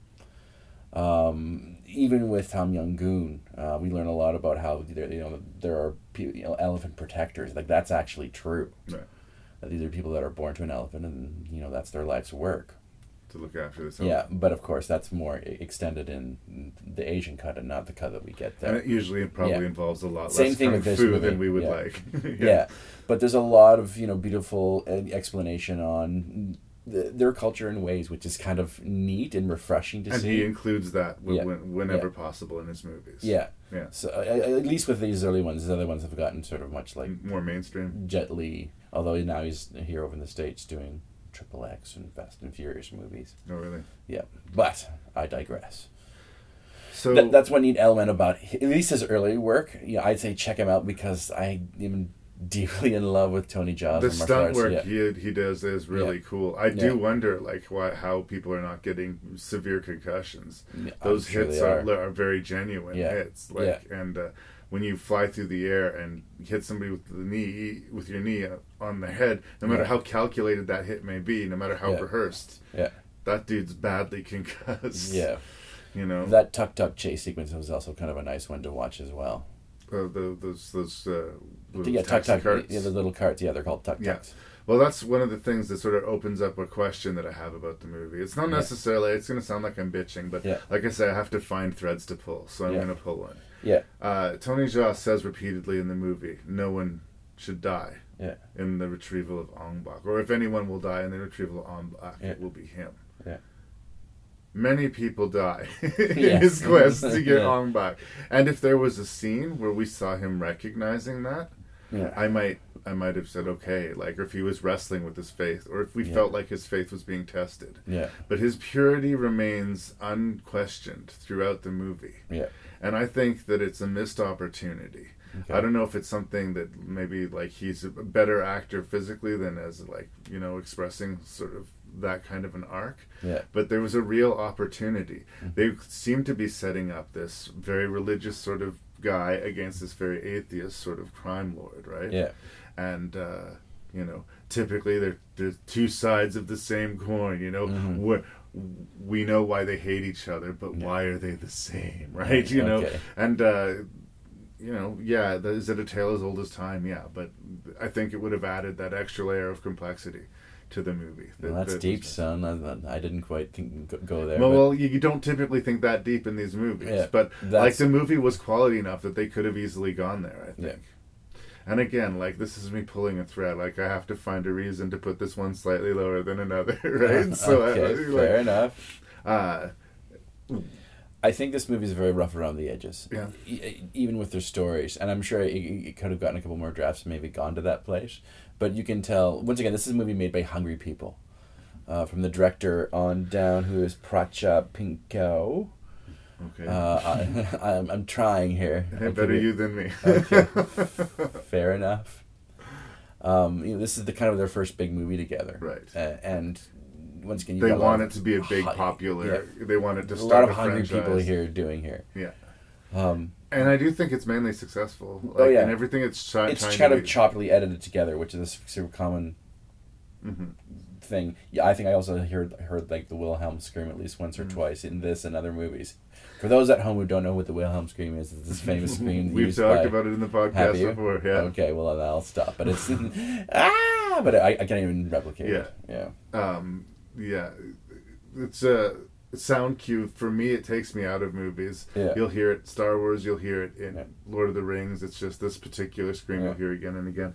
And for me, you know, if it's a comedy or a satire, or you're making a winking thing, or this is a typical Hollywood movie, I guess throw it in there. But for me, it just takes you out. Anything that's going to take you out of the movie, I say don't put it in there. Okay, fair enough. But I do think that the movie is mainly successful in what it's trying to be. And what's trying to be is, like, this is Tony Jaa, and he fucking kicks ass. Yeah. And in that respect, for sure. But they gave all the emotional arc to his buddy. You know? Yes. They gave all the sort of acting to his buddy. Yes, Hamle, who's a sort of a grating character. You don't like him. Yeah, you don't. Yeah, like, and he doesn't even survive the movie. We would feel more. The end would have more impact. His death would mean more if we liked him. Yeah, but the first thing he does is lie to our main character, steal his money, and then force him into underground fighting. And he's more redemptive than Tony Jaa is in a lot of ways. Yeah. But the fact that he's such a prick and just grating, I know that's how they talk sometimes. I don't know. I was also off with the female character that he was looking after when he died. Yeah. And again, this might just be a cultural lost in translation thing, but her reaction to seeing him expire is who's going to take care of me now? Yeah. Who's going to take care of me now? You can't do this. Who's going to take care of me? Yeah. And I'd like to think that if my best friend died in front of me, I'd be like, my first reaction wouldn't be, who's going to be my best friend? So, like, there was something like she was pissed off. Like, it seemed, she was grief. I don't know what it was. But or maybe the translation was inelegant. Like, maybe she means, like, you promised me that you would look after me or something like that. It read a little strange to me. Yeah. Well, those who are lovers of Muay Thai kickboxing, which there are a few, I'd say thousands, if not hundreds of thousands, if not millions, this is the main martial arts put on display. I had actually the honor of seeing an actual live night of Muay Thai kickboxing fighting when I went to Thailand. It was one of the most brutal acts of display I'd seen ever. Wow. There were like 5, 6, I think there was 8 fights. Yeah, and the first 4 were children fighting children. Like, it was things that you can't unsee. There was one fight where it was a 12-year-old against an 8-year-old, and of course the 12-year-old just demolished it. Was a beating, and like blood and teeth were shot into the crowd of this boy. Like, this image has stayed with me. Like, you can't unsee that. Wow. And then the adults came out, and it was brutal. Like, blood, broken bones. Like, again, I prefer my violence a little more artificial. Yeah, but respect to Muay Thai kickboxing. These guys' shins are made of steel and forearms. Oh, I can't imagine some guy taking a running knee kick to my face. Yeah. Like, I'm done. Yeah. Like, seriously. Not just concussion, maybe permanent brain damage. Yeah. It's worth a look. Obviously, we're saying it's not perfect, but... No, overall, I love this movie. Not only just for the martial arts and stunt work on display. That chase sequence in that market is... Yeah, I really love that chase. Almost as much as any of the fights. That chase is really cool. Like him going through that whole circle of wire and tables and stuff like that, and how just he kicks. The prop work generally. We haven't talked enough about that throughout the movies. That is a thing. That's a template in a lot of these. Jackie Chan, I mean, to me, is the master of it, especially in the Drunken Master, using the bottles. But, they'll incorporate benches, ladders, bamboo trees, anything is a weapon. And, that's accomplished really well. Yeah. And that 2 fight sequences he had with that evil henchman are also visually impressive. The climax alone in that cave around that gigantic skull that sort of falls and kills our villain finally. You have to just he's killed by a giant religious artifact. Right? Yeah. Anyways, Ong Bak is awesome. 如果他能好好读书的话，我看他将来不是做医生就是做律师，但是为了维护世界和平。一个傻子，一个哑巴，死一边去吧！看不起我啊你啊！你只欠一个机会。是啊。原来大家都是同道中人，早知道就不会这么近。一曲肝肠断，天涯何处觅知音？后会有期。 And the winner for the most insane movie out of these 6 handily would go to Kung Fu Hustle. Yes. This is genuinely like the most absurd and overtly, I think, comic of the ones we do. Definitely Legend of Drunken Master had some consciously comedic stuff to it as well. Yeah. But this one, I think, is, an action comedy, fantasy, adventure. Fucking everything in one movie. We're going to put everything in one bucket and we're going to dump it over your head. Right? And as an approach, I mean, that's usually a safe bet for a piece of entertainment. Like, you keep shit happening, you keep shit coming in from left field, and people are going to be dazzled, right? So, calming down, sitting back, and getting over sort of the initial sort of special effects spectacle of this movie, which you can't really deny. It looks cool, and there's some epic fight sequences. When I come back to revisit it and put it into context with a list of these movies, this one feels at once built out of these other movies. We have elements we've seen before, like the Axe Gang is present here, and masters representing their own specific styles and subsets. And even the idea of using martial arts to manifest animal aspects to a point where one guy actually like turns into a fucking bullfrog and his throat expands and he blows air at people. Like, it's so far a fantasy spectacle that it feels less a martial arts movie to me. If that makes sense. It does. Well, the other thing about this movie is, like, from the opening long tracking shot of a police station, which ends with a corrupt police officer being flung into a sign, and this guy wrote it and directed it too. Stephen Chow, yeah. His film language is very, very strong. That long tracking shot that goes throughout the police station, that's a well put together shot by a masterful director. So this guy is a very, very talented individual. You're right. He's made a living, breathing, violent cartoon. Yeah. And usually I'd come down hard on a film for using CGI to help with their sort of action sequences. But here it actually works. And for the stuff he was trying to attempt, there was no way to do it really practically. Yeah. And you're not going to literally punch a guy's head into the ground. Yeah, or have a chase sequence where you can like leapfrog and fling in the air for 90 yards or more. So because there's less reality to it, there's a little bit less impact to it. Yes. The hits feel less real. The stakes feel less real. Yes. You have no doubt that the good guys are going to win in this movie. Yeah. And that it is just a spectacle. It is about spectacle. It might as well be fucking King Kong we're watching, right? Like, just woo! And, you know, again, I respect that as an approach, you know? You dazzle the audience for 90 minutes and you'll earn that round of applause at the end, you know? You like... That's fine. But I think the closer you look, the more things become problematic for me. We were sort of set up, we introduced this very poor tenement block. And we're introduced to these charming but very rough-hewn couple that run it. And you're, you know, constantly being very violent towards each other and screaming for their rent. And they're behaving like typical villainous slumlords. And then the Axe Gang shows up, and they're the bad guys by prowess of being just worse than anyone else that we've met so far, right? And we find out that within this complex, there are several martial arts masters within living and hiding. Yep, and these are old Shaw Brothers Chinese action templates. And if you were into the culture, you would recognize some of these templates. In a lot of ways, this is almost like a Chinese The Expendables. Right. It's a big loud, applauding clap to these movies of old in a lot of ways. Yeah.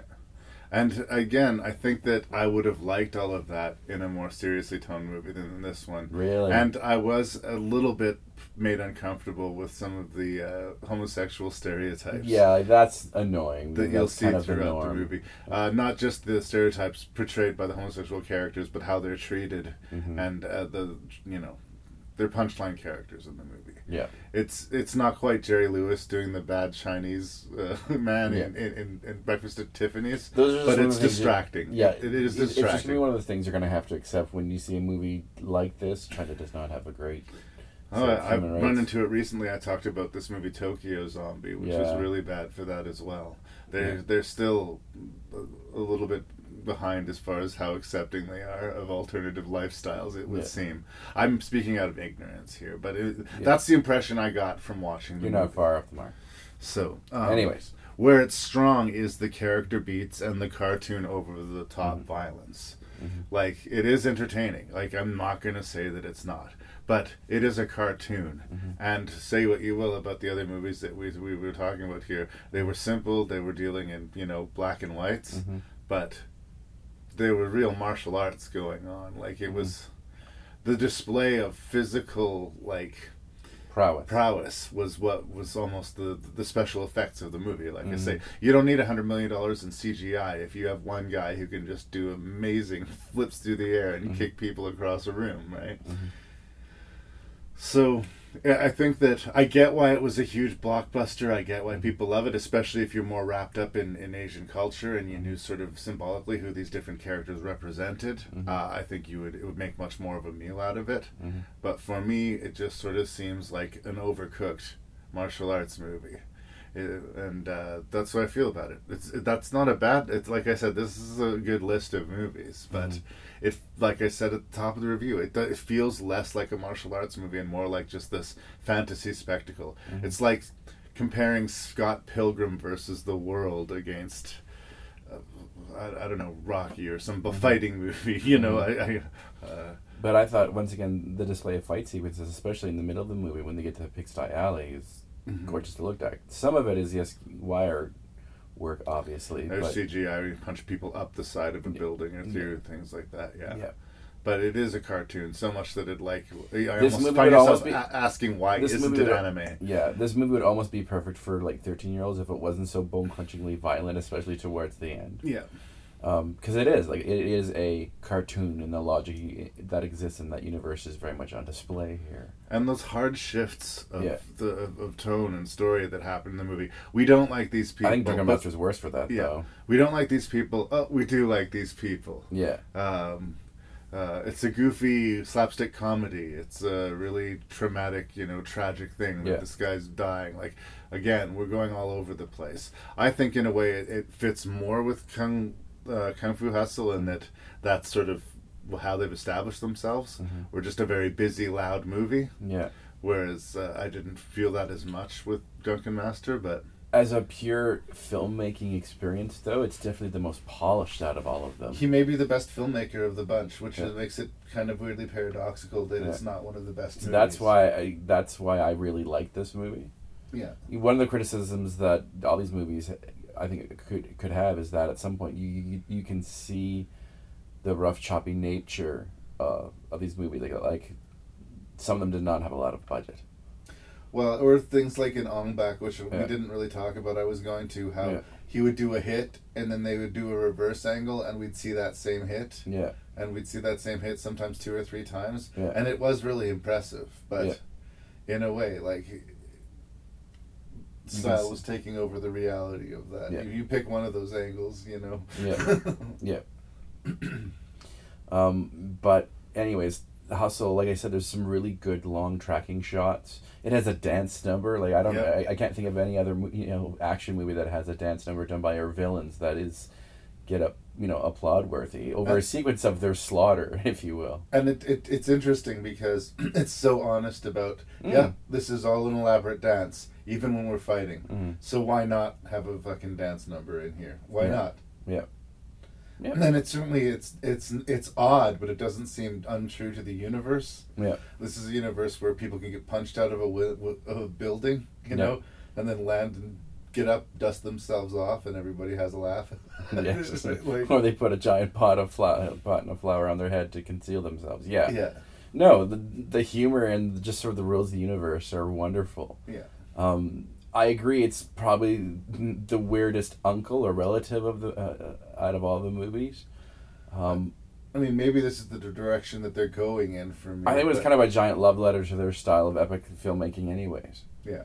Like I said, it sort of felt like a Chinese Expendables with just a little more craziness and class and talent. The Expendables was particularly well directed. That's the thing. No, I think Chow's a way stronger director. Visually, the movie is really amazing. He's moving the camera. He's getting into the action in a really sort of kinetic way. Yeah. But maybe because his focus is so strong in the cinematic universe, the trade-off for me was sort of the fights felt less authentic. I could be completely alone. Well, I agree that the pathos isn't as strong. Yeah. But I think the sensation they were going for was a lot different, more than sort of the kind of adrenaline. I'm sure there was adrenaline to be desired, but this film just merely wants to entertain you. Like, you were laughing all the ways. It is sort of similar to a lot of Jackie Chan films, because Chow usually plays the buffoon that's very talented in skills. Right. So there is that sort of correlation. It's a violent cartoon comedy. Yeah. I do love that sequence when they're trying to get after the landlady and they're trying to learn how to throw knives, and it goes horribly wrong. Like, that is sheer a brilliant sequence of slapstick. Yeah, and I like the colorful group of characters that we see that live in the slums. Yeah. Like that weird skinny lady with the strange teeth. Yeah. And the old codger who has no business to survive this long. Yeah. He's constantly giving little asides. Yeah. Like, there's a lot of color to the movie. There's a lot of texture. The boy who has a problem with his pants that continues to dangle, and having the shower at the beginning. I really liked his character. Yeah. But again, in the end of the day, these movies are about people fighting. and it's all dressing around that. But I think the fighting's pretty impressive. I mean, it's more stagey and cartoonish than Out of the Wall. I agree the stakes weren't as high, but this movie is it's first more fantastical, so by very definition less real world, so therefore to me a little bit less impactful. Okay. I just think that its main desire was to again be totally worth a watch. Yes, absolutely worth a watch. Yep. Good enough. Good enough.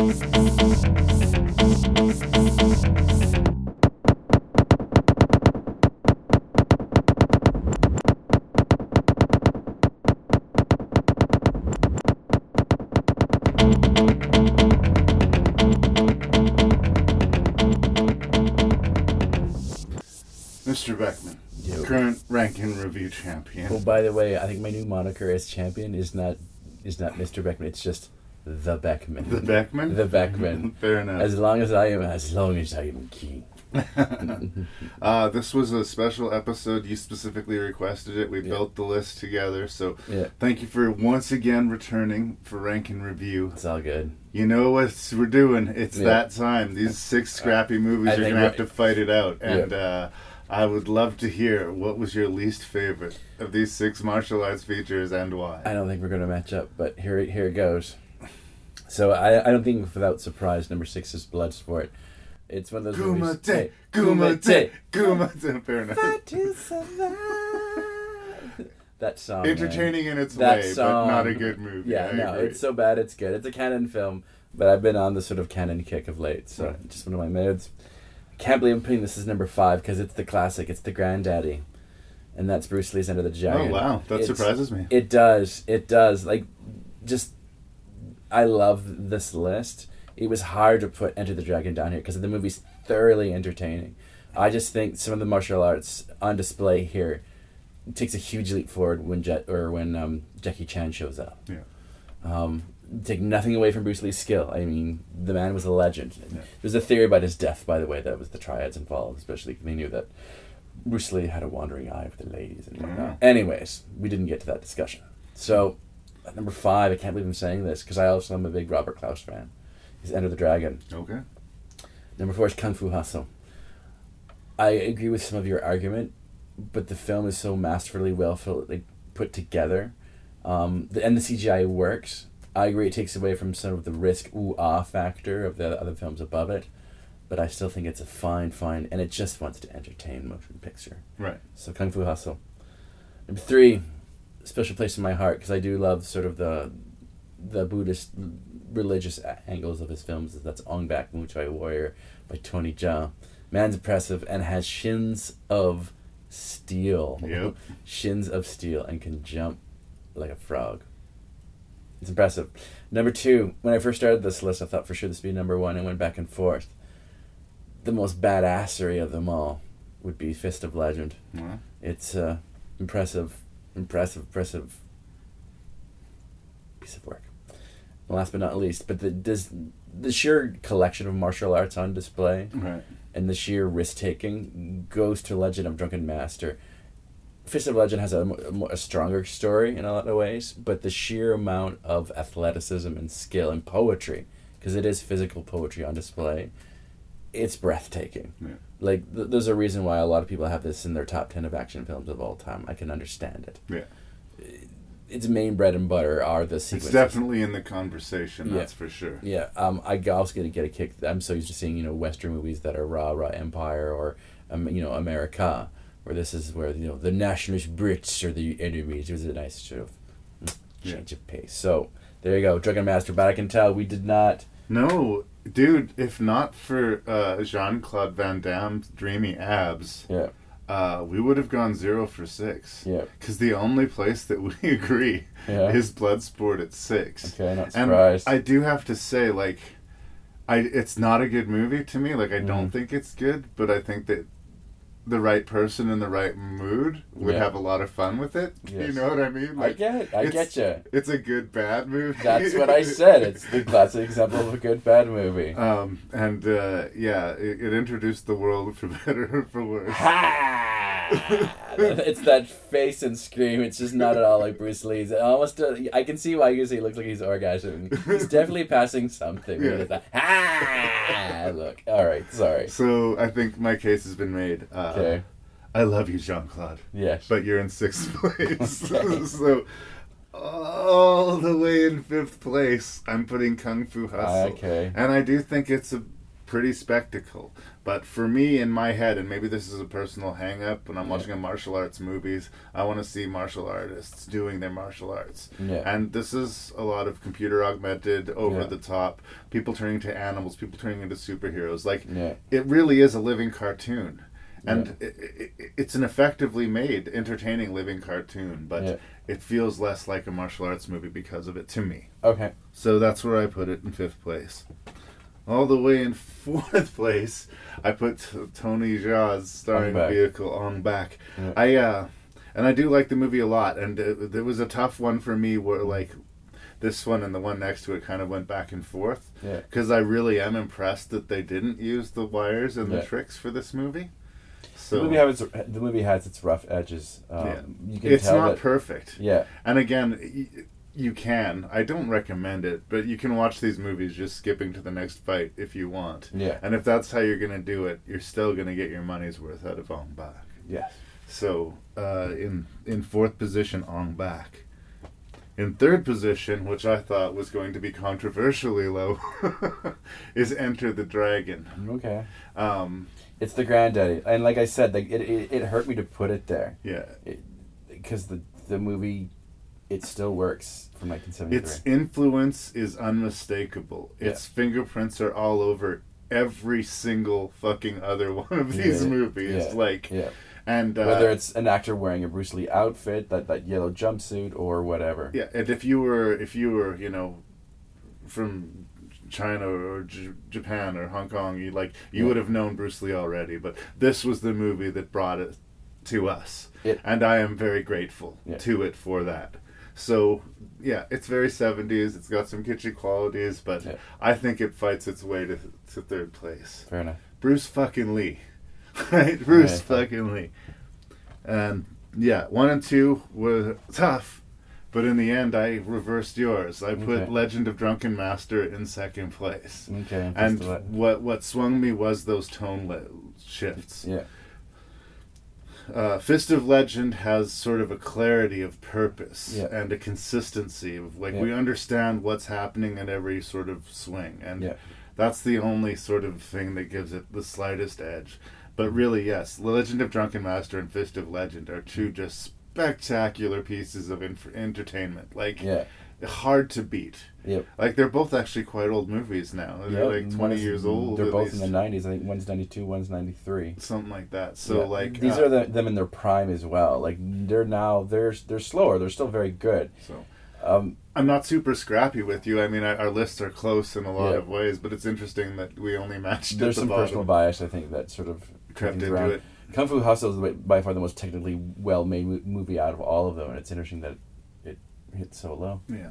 Anyways. But I did really enjoy the list, and like I said, it was a tougher rank for me. Yeah. It's weird, the lists that are tough to rank and the lists that aren't. There's 5 very good movies on this list, and then there's one that's just a unique that was fine to watch. But but there's they strongly recommend all 5 of these movies. Yeah. In a lot of ways, I think the rank, I said it's very hard to do, and you could make a good argument for exchanging the order in a lot of ways. And it is one of the episodes, and I've said this before, if we recorded tomorrow instead of today, my list might be slightly different. It's tough. It's really close. Yeah. It's really close. I'm most passionate about the bottom, and even the top.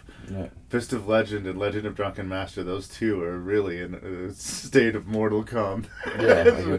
And today, Fist of Legend happened to win. Yeah. But that does not affect you. You are still the reigning Rank and Review champion. Yeah. So thanks for coming back. You can't double down if you're not playing the game, see? Other people want to get competitive. They got to do the podcast. I know. I have to fend you off. I have to say, look, Lee, you can't do every podcast. It's just not fair. Scrappy. I'm scrappy. Yeah, you're in it to win it. I respect that.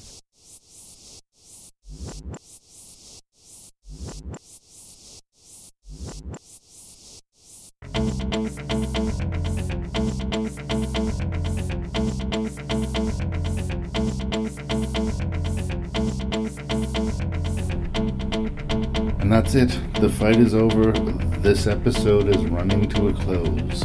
But if you have feedback for me, I would encourage you to do so by sending it to ranknreview@gmail.com. That's ranknreview@gmail.com. I'm your host and random Canadian, Larry Parsons. As always, thank you so much for tuning in to Rank and Review. Please seek out the show on Facebook, seek it out on iTunes, and please tell that other film lover in your life that there's this podcast called Rank and Review, and it is waiting for them. Until next we speak.